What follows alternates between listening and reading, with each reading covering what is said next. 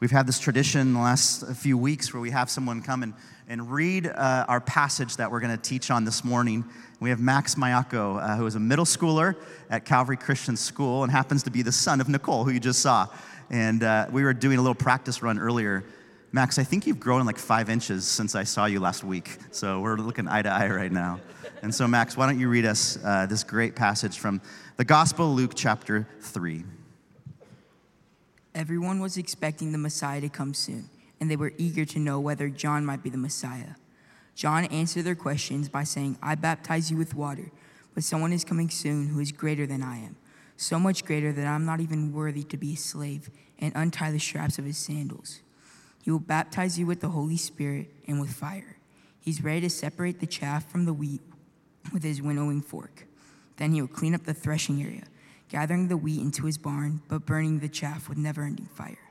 John used many such warnings as he announced the good news to the people. John also publicly criticized Herod Antipas, the ruler of Galilee, for marrying Herodias, his brother's wife, and for many other wrongs he had done. So Herod put John in prison, adding this sin to his many others.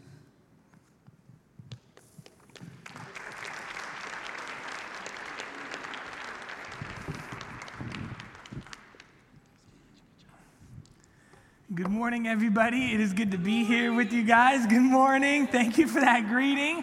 My name is Matt Hemphill. I'm the pastor here at New Life. It's really good to be with you guys today. This is one of our favorite traditions. I think this is the 4th or 5th year in a row where on Super Bowl Sunday, New Life and Calvary, we get to worship together as one body, and we love it. Our whole family, we look forward to this every year. A few things about me, if I haven't got a chance to meet you. This is my family. I'm going to throw a family photo up on the back. This is, I've had the privilege of marrying Calvary royalty, Aaron Hemphill. We've been married for 10 years. And then I have my 5-year-old Jameson. We have a 3-year-old daughter named Georgia. And we have a 3-week-old son, Walker. So if I doze off in the middle of my own sermon, give me a little grace, okay? It's quite a circus in our home right now. Both my wife and I, we grew up here at Calvary. We fell in love with Jesus in this room at high school ministry, junior high ministry here. This is where God got a hold of our hearts. Calvary will always be home, and we absolutely just love being here. Like Matt said earlier, New Life was a Calvary church plant 8 years ago. 8 years ago, we were on this stage being commissioned, and now it's crazy to be here almost a decade later. But all that to say, I'm just excited to be here with you guys. I know you are in the 3rd week of a Get Ready series, that focuses on the beginning of Jesus' ministry, but also asking the question of what does it look like for your ministry to begin? And so you heard the passage that was read earlier. That was great. And I'm going to focus in on Luke chapter 3, verse 16. So I'm going to read that again. If you don't mind, go ahead and throw that up on the screen. Luke chapter 3, verse 16. It says this: John answered their questions by saying, "I baptize you with water, but someone is coming soon who is greater than I am, so much greater that I'm not even worthy to be his slave and untie the straps of his sandals. He will baptize you with the Holy Spirit and with fire." That's a bold statement. And in order for us to grasp the power of this verse and to fully take in all of its meaning, we need to look back. This verse right here is actually a connector between 2 stories, and we're going to take a look at both stories to see what God has for us. So I'm going to have you flop again. Take your Bible and go to 2 Chronicles chapter 6. This is where the origins of this story begin, in 2 Chronicles chapter 6. 2 Chronicles chapter 6, verse 40. Let me set the scene for you guys. This is a huge day for the nation of Israel. King David had this idea that we're going to build the Lord a permanent house. Up until this point, he dwelt primarily in the tabernacle, which was portable. But David said, why is it fair that I have this nice palace, but the Lord doesn't have anything? So he begins to come up with plans to build the temple. He raises the funds. He lays the plans for it. He gathers the materials. But it's actually his son who does the actual building. And after 7 years of building the temple, 2 Chronicles chapter 6 is the dedication ceremony of the first ever temple for Yahweh. So it's a huge day. So let's read kind of what happens. Solomon, he gives this incredible prayer, and look how he ends the prayer on the temple dedication. Verse 40, "Oh my God, may your eyes be open and your ears attentive to all the prayers made to you in this place. And now," verse 41, "arise, O Lord, and enter your resting place, along with the ark, the symbol of your power. May your priests, O Lord God, be clothed with salvation. May your loyal servants rejoice in your goodness. O Lord God, do not reject the king you have anointed. Remember your unfailing love for your servant David." Watch what happens. Keep reading. Chapter 7, verse 1. "When Solomon finished praying, fire flashed down from heaven and burned up the burnt offerings and sacrifices, and the glorious presence of the Lord filled the temple." Verse 2. "The priests could not enter the temple of the Lord because the glorious presence of the Lord filled it. When all the people of Israel saw the fire coming down and the glorious presence of the Lord filling the temple," watch what happened. "They fell face down on the ground and worshiped and praised the Lord, saying, 'He is good. His faithful love endures forever.'" Stop, pause. You better have taken that in. This is a huge story, right? Solomon, he has a dedication prayer. It's kind of like the ribbon cutting ceremony, right? And as he's cutting the ribbon, he says something bold and dangerous. He says, "Lord, fill this place. May your presence enter right now." And what happens? Fire comes down from heaven and consumes the altar, completely devours it, baptizes it. It's completely submerged in fire, and then what follows? The presence of the Lord fills it to such a degree that the priests, they had to get out. There's an invitation for the Lord to come. There's a fire that falls down, and the presence of the Lord fills it. Can you imagine that? Raise your hand if you've ever seen an uncontrolled fire. It's like not a fireplace, not a campfire. I'm talking an uncontrolled fire. I remember a few years ago, I'm asleep. I went to bed before my wife that night, and my wife comes running in and says, "There's a fire outside. There's a fire outside."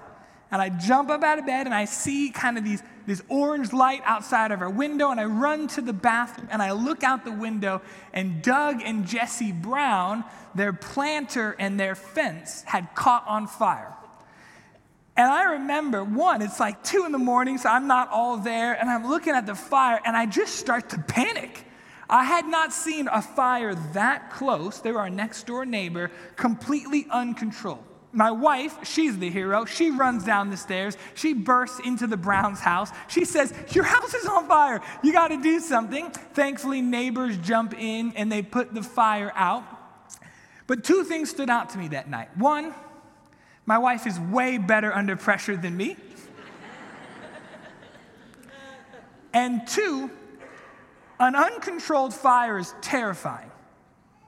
Like, can you imagine right now, Josh, he closes in prayer for the last song, and fire just lights the stage on fire. Like, some of you would run for the exits, right? I asked Ryan if that was possible this Sunday, but he shot it down. But I need you to really, take this in. It's not a fairy tale. This is a gathering just like this. they're singing songs, they're praying, and fire falls down, the presence of God fills it. It just would have been quite the spectacle, to say the least, right? And there's two things it did. One, everybody worshiped. When you see the glory of the Lord, you see the power on full display, you can't help but fall down and worship. But it also created an expectation in the nation of Israel. Right? When they saw the glory of the Lord fall, when they saw the baptism of fire come down, they couldn't help but say, wow, what is the Lord going to do through us and through this place? It led to worship, and it created an expectation. This was the nation of Israel's get ready moment. They see fire fall down, and they're saying, we better get ready because the Lord is up to something big. And let me tell you this, as great as this story is, it's actually foreshadowing for something greater. 2 Chronicles chapter 6, the dedication ceremony of Solomon's temple, this is the trailer to the main attraction. And we're supposed to read this story with anticipation for something greater. This isn't supposed to be the main dish. This is the appetizer. So are you ready for the main attraction? Are you ready to see what this story points to? I got one thumbs up. Can I get a second amen? All right, I'll take it. Acts chapter 1 is the real deal. Turn in your Bibles to Acts chapter 1. We see what this story points to.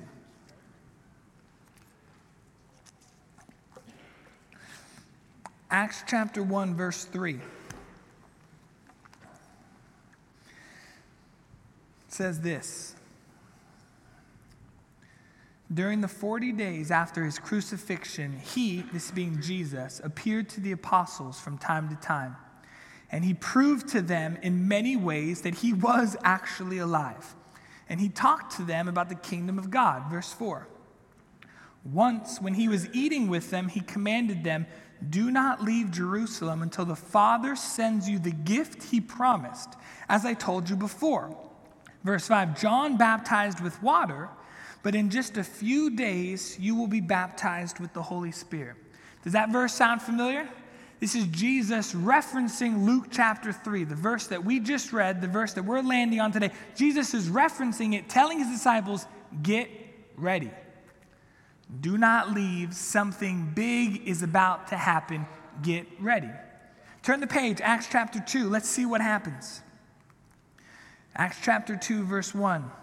On the day of Pentecost, all the believers were meeting together in one place. Suddenly there was a sound from heaven like the roaring of a mighty windstorm, and it filled the house where they were sitting. Verse 3, then what looked like flames or tongues of fire appeared and settled on each of them. And everyone present was filled with the Holy Spirit and began speaking in other languages as the Holy Spirit gave them this ability. Stop right there. This is the fulfillment of Luke chapter 3. And this is what 2 Chronicles chapter 6 is foreshadowing. Let me set the scene. These stories are parallel. See, Pentecost is the dedication ceremony of the true temple of God.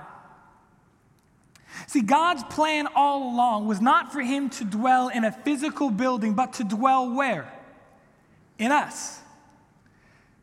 Paul says this in 1 Corinthians chapter 6. You don't need to turn there. 1 Corinthians chapter 6:19 says, don't you realize, Calvary, don't you realize, New Life, that your body is the temple of the Holy Spirit who lives in you and was given to you by God? What happened on Pentecost Sunday? We see the true temple of the Lord baptized with fire and filled with the presence of God. Isn't that exactly a mirror image of what we read in 2 Chronicles? We see the temple anointed, consumed, baptized in fire, and the result is a filling with the presence of God. This was God's plan all along. This is what he says, the kingdom of heaven is at hand, and God now dwells in each of us. Each and every one of you in here who has placed their faith and their trust in Jesus has been transformed into a temple of God. Amen? Amen. Here's the problem. Many of you do not see yourselves as a temple that's been baptized with fire and filled with the presence of God. If we're being honest, I think for many of us, we feel like an abandoned strip mall. We feel like a vacant apartment. We might even feel like a condemned building. Meaning we look at our past or we look at our present, we see our addictions and we see our shortcomings, and we look in the mirror and we see our physical appearance, and we remember the times that we blew up on our children last week, and we've been divorced, we've done things to people we shouldn't, and we've had people do things to us that they shouldn't. And we've concluded that we will never be temples. We'll always be just a broken down home. We fail to see ourselves as we rightfully are in the kingdom of heaven. As I'm telling you, you're a temple, baptized with fire, filled with the presence of God. There's a voice in your head that says, that might be true for some, but it's not true for me.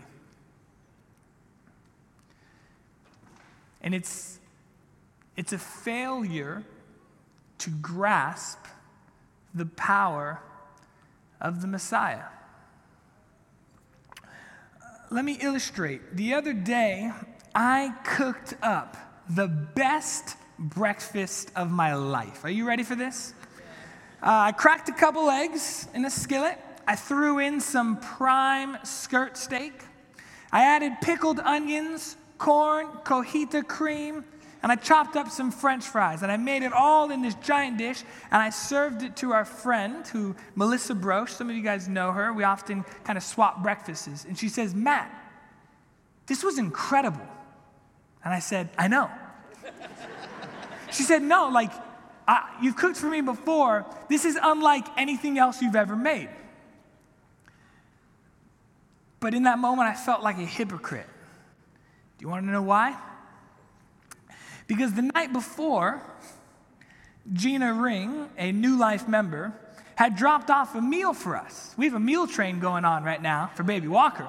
And she brings over prime skirt steak that she cooked, pickled onions that she pickled, homemade chimichurri, cojita. I took her ingredients, I threw them in a bowl and cracked an egg, folks. Because I'm only as good as the ingredients that are before me. Have you guys ever seen the show Chopped? How many of you seen Chopped? Harris's, I know we do. Okay, Chopped. Let me explain it. It's a cooking competition. It's so fun. They give real cooks a basket before them. And in the basket are secret ingredients. And they have to make a dish from whatever is in the basket. And if you've ever seen the show, the basket contains the most random assortment of ingredients. The chefs will open it and they'll pull out almonds, frog legs, and Tabasco, and be asked to make something from it. And at the beginning of every episode, you go, there's no way they're going to turn that into something special. And every episode, what happens? It's incredible. Somehow, they find a way to take hodgepodge ingredients and make it into something special. Because that's what a good cook can do. A real chef is not bound by the ingredients. I'm not. I'm a pretend chef. I can maybe put something together if you give me the right stuff, but if I don't got the right stuff, I'm getting Taco Bell that morning.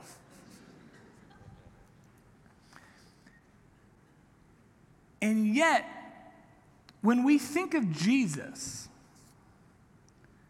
we think that he is bound and he is confined to the ingredients set before him. See, I need you guys to hear me. The mistake that the nation of Israel made was they mistook John for the Messiah. They said, John, are you the Messiah? They're confusing. And John said, no. But do you want to know what the mistake we make?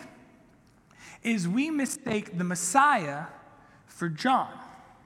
Meaning we force the Messiah to be confined by human limitations. We force Jesus into what's humanly possible. And so we look at our lives and we see the brokenness, we see our past, we see our shortcomings. We recognize we don't bring a good foundation to the Lord. And so we conclude, because of my shattered foundation, he can never make me into a temple. We're mistaking him for John. John says in Luke chapter 3, you've got it all wrong. My baptism is a baptism of water. The Messiah is a baptism of fire. Like, I can only wash the outside, but he can transform the inside and transform you completely. When we think it could never be a temple, we're limiting God and we are reducing him to human standards. When what John is trying to tell the nation of Israel and what he's trying to tell us is that Jesus is unlike anything we've ever seen before. He is not bound by the ingredients set before him. He doesn't need a perfect structure. Because he is the God-man, because he is the Son of God, he can turn all of us into temples, baptizing us with fire and filling us with his presence. Can I get an amen?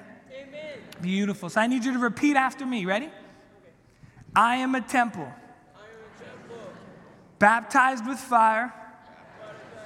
Filled with the presence of God.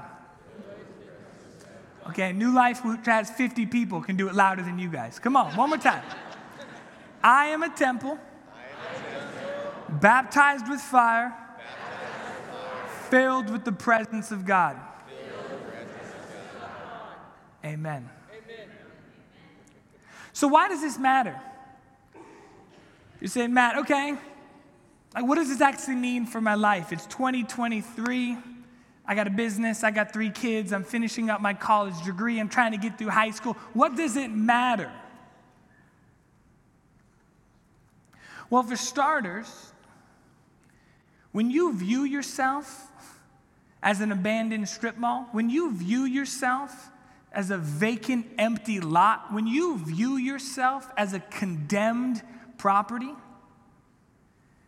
you're more likely to engage in destructive behaviors. There's been studies performed where if you take a group of 20 kids with the exact same education and intelligence level, but you tell half the group you're honor roll students, and you tell the other half you're failing, guess what happens? Their behavior begins to match their label. For some reason, just telling a kid you're in honor roll actually improves his performance. And unfortunately, the flip side, telling a child you're not smart and you're failing, his grades actually reflect the label. Every time the enemy tells you you're a broken piece of property, you're an empty home, you're a no good empty mall, guess what's more likely to happen? Destructive, broken behavior. But when you grasp the message of Luke, when you grasp the power of the Messiah and you realize, I am not those things, I am a temple baptized with fire and filled with the presence of God, guess what happens? You begin to walk towards holiness. You begin to step towards righteousness. How you view yourself and the identity in which you walk in determines how you live. Secondly, many of you in this room, when you think of 2023 and what God has in store for you, you think, I'm going to go to church on Sundays. I may or may not be part of a small group, and I'm going to give a little bit of money. And that's the extent to which God is going to work through me. I need you to place yourself in the shoes of the Israelites in 2 Chronicles chapter 6. I want you to imagine fire bursting through, consuming the altar, baptizing with fire, and imagine some of them walking away saying, wow, well, you know, it's probably going to be a pretty quiet year this year. You know, I don't really expect anything to come from that. Like, that was pretty cool. That was probably a one-off, right? It's just going to be back to status quo, right? You'd want to shake them, and you'd say, no, that creates expectation for what is the Lord going to do through this place. If he just did that, he's probably not done.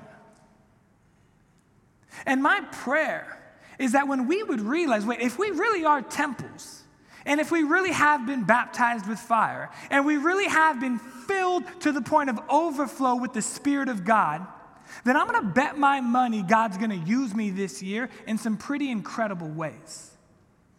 Like, it should create an expectation of how is the Lord going to use me to advance his kingdom, because he did not create me as a temple just to have me sit.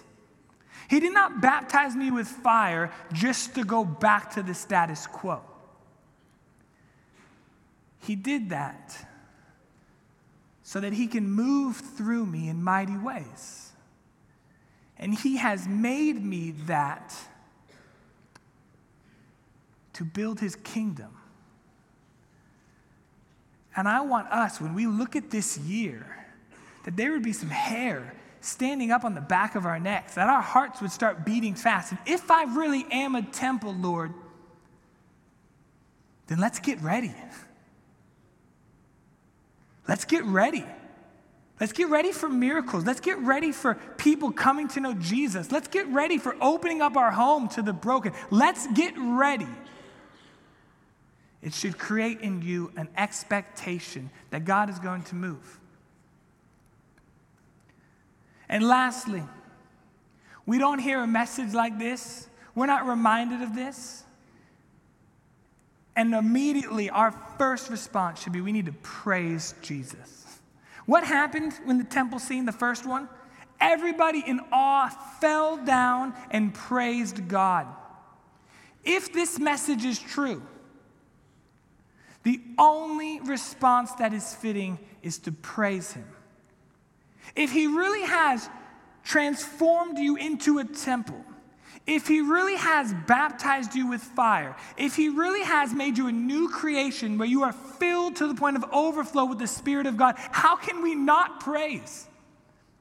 How can we not fall on our knees and say, God, who else is like you? Who else can take something like me and turn it into something beautiful like that? Every single one of us, when we hear John's message and we hear the words of Jesus, it should lead us to fall on our knees and praise. Say, God, I'm a temple. I have been baptized with fire and I'm filled with your presence. And so I will shout a declaration of praise today. Because I can't think of what else to do. I can't think of a better way to respond than to give glory to God. One more time, repeat after me. I am a temple, baptized with fire, and filled with the presence of God. Amen. Let us pray. God, we praise you that you are not bound by the ingredients that are set before you. God, we praise you that you don't need a perfect structure to build a temple. God, we praise you that you don't just bring a baptism of water, but you do bring a baptism of fire.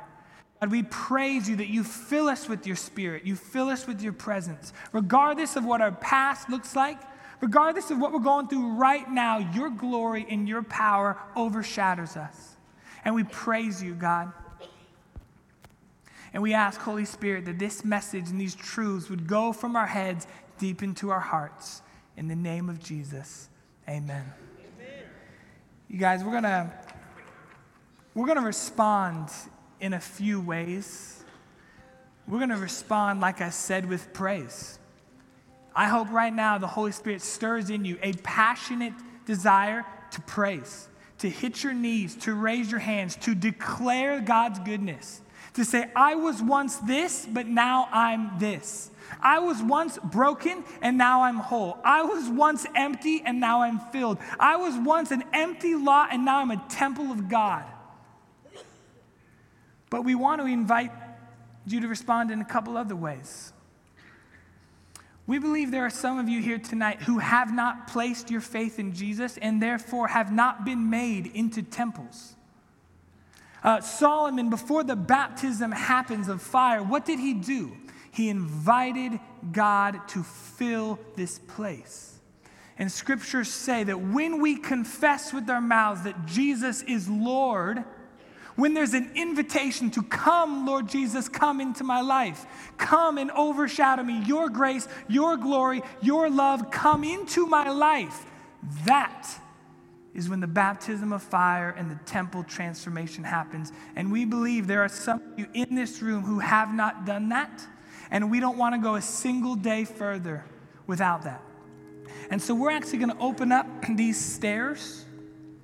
And we're going to ask some of you to come forward and to receive the presence of God, to invite the Lord into your life and to allow some of us as leaders to pray over you and watch that transformation take place.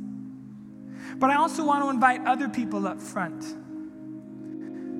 There's some of you today, you have bought into the lie that you are broken down and you've been living a broken, destructive life. You've been harming your bodies. You've been harming your friends. You've been harming yourself in the name of who you think you are, an empty, broken piece of property. And we want to lay hands on you today and rededicate you as the temple you are. We want to lay hands and help you walk into the identity that Christ has already made you. You are not those things. And for some of you, you need a bold moment to say, Lord, I want to repent. I'm tired of living this life. If you've made me into a temple, then I want to live like a temple. If you've filled me with your presence, I want to walk in your spirit. And for some of you today, coming forward is the first step towards living the holy life God has called you to live. And lastly, I want people to come forward who want to be commissioned for their own ministry. I want people to come forward who have an expectation in them that if I am truly the temple, then the Lord will work through me this year, more than just sitting and attending, more than just me sitting on the sidelines. I'm going to be an active participant in the kingdom of God. Would you come forward and let us commission you? Would you allow us to place hands on you and pray for the Lord to use you more this year than he ever has in your entire life? There's going to be a group of Calvary leaders. There's going to be a group of New Life leaders. And we simply want to engage with you. We want to invite you to come. We want you to kneel in your seats. We want you to stand. We want you to reflect. We want you to respond however you want. But we believe there are a certain select few today will be transformed into the temples God wants you to be, will be rededicated for his glory, and will be commissioned for a year of ministry.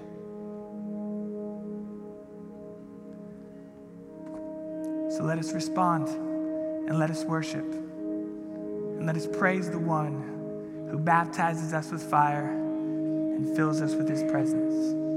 Amen. Let us worship.